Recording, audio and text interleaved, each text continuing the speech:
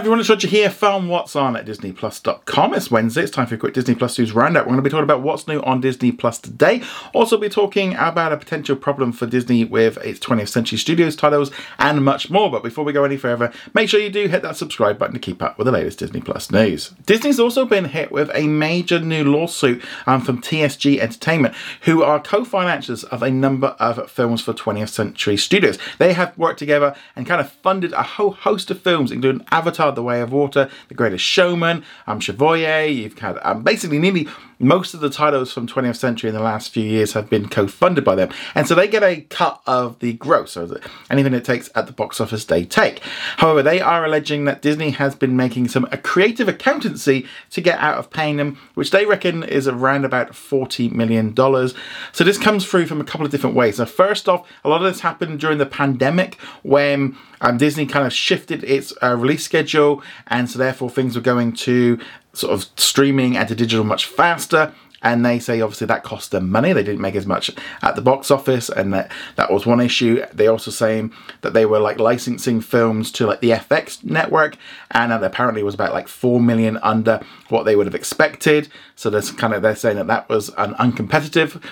Though you kind of look at it and go, yeah, the biggest problem with this was they were locked into contracts that were made by 20th Century Fox, and so obviously then Disney came in and kind of wanted to do stuff a little bit different. Plus, ultimately, you got to look at it. The pandemic changed stuff. Things happened in the pandemic that companies had to kind of go a little bit faster, and everyone lost out. There was another big factor which impacted on Disney Plus and Hulu, and that was because HBO had a long-running deal with 20th Century Studios from about 2012 right through till 2022, where films would be put on to HBO, and it was about $200 million a year for the Pay One rights. Now, Disney made a deal with HBO and Warner Brothers to get the content much quicker, so that meant that we ended up seeing films like West Side Story and Avatar, etc. on Disney Plus much faster. But also Max got it faster, and now TSG is saying, well, that cost them money because they didn't get as much money at the box office. And yeah, so they're looking to get some money back from this. And you can see it from their point of view. They put money in. They're saying that, they then tried to get out of the contract and Disney wouldn't let them. They wouldn't let them buy it back and stuff. And therefore, that's limited how much money they've been able to spend working together on making new content and stuff. I mean, they are still working with Disney. One of their upcoming films, Haunting in Venice, that is being co-funded by this company. So there's a lot of this going on. And this is why when a film gets released, it's not always Disney taking all the money. These companies are kind of funding it all, and they take some of the risk involved in it. Now, things have changed. Things are all moving around.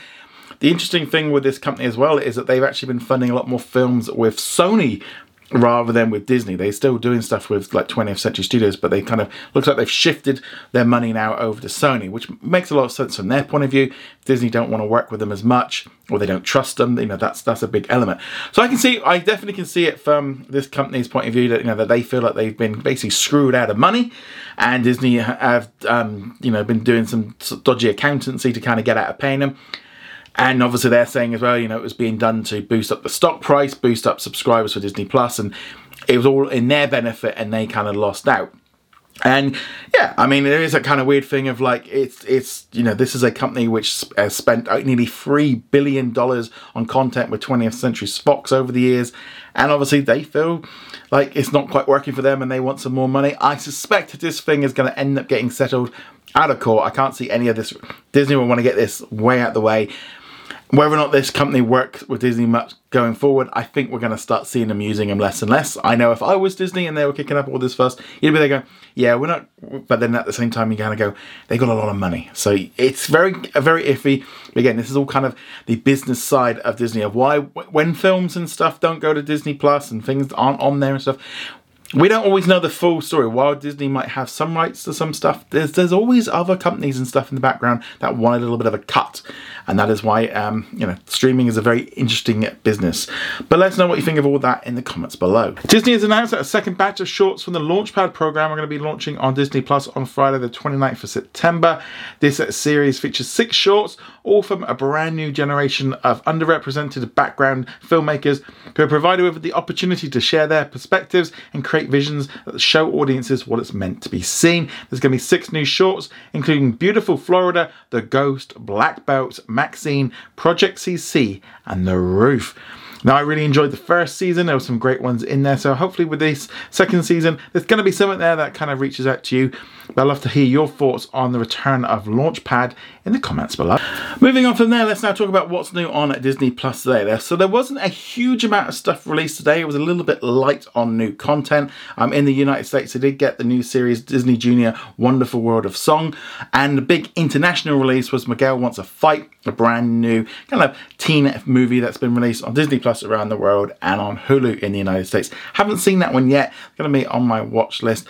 But yeah, there was a few other little bits and pieces, like new episodes of the Korean show Moving. Here in the UK, we got new episode of 911 Lone Star.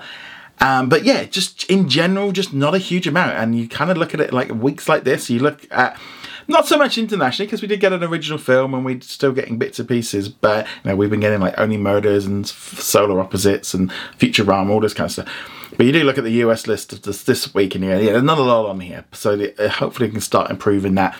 Went through some of the September stuff. It doesn't look like, and to be honest, until they kind of sort out this Hulu stuff in the US, things aren't really going to improve too much more. But let us know what you're going to be watching on Disney Plus today. I'd love to hear your thoughts on that in the comments below. Moving on from there, let's now do the comment of the day, which comes from Nick, who says, my guess for a Disney Plus release for Dial of Destiny is a Halloween release. I don't think they'll wait for November or late December, because they'll probably be ramping up the Hulu Disney Plus integration, at least in the States. Obviously, this is in reference to the news that Indiana Jones and the Dial of Destiny is going to be coming out on digital at the end of August, and therefore, you know, if we kind of do the math, maybe a month later at the end of September, we might see it on Disney Plus. However, I'm not sure that's really going to be the case, because we're getting Little Mermaid at the start. We've then also got Elemental to drop in there. So I think if you're dropping Elemental, Indiana Jones, and Little Mermaid in 1 month, that's a lot. Kind of shows you why releasing all of them in the summer like that didn't really help them. So that's why I personally think Indiana Jones could be either at the beginning of October, or I wouldn't even be at all surprised if it was pushed into November, because obviously they're going to have to want to get that Haunted Mansion film onto Disney Plus. Plus internationally, they've also got the Boogeyman. They're going to want those two films ready for release in October. So therefore, you don't want to be filling out too much of that one. And then Indiana Jones, that gives them a couple of months to try and pull in some money on the digital release, because let's be honest, that film has bombed so hard with so little people. I mean, a $300+ million budget was just way too high. They need to get some money back. So I think this one might stay on digital a little bit longer than normal, just to try and claw back a little bit more cash. So that's my kind of guess. Early, maybe November might be there. But again, it could shift forward to October, but I just feel like with the Haunted Mansion as well for Halloween, that makes a little bit more sense. But yeah, let us know what you think about all this in the comments below. Remember to go check us out over at what's on at disneyplus.com. Like, follow, and subscribe, and I shall see you guys soon. Laters.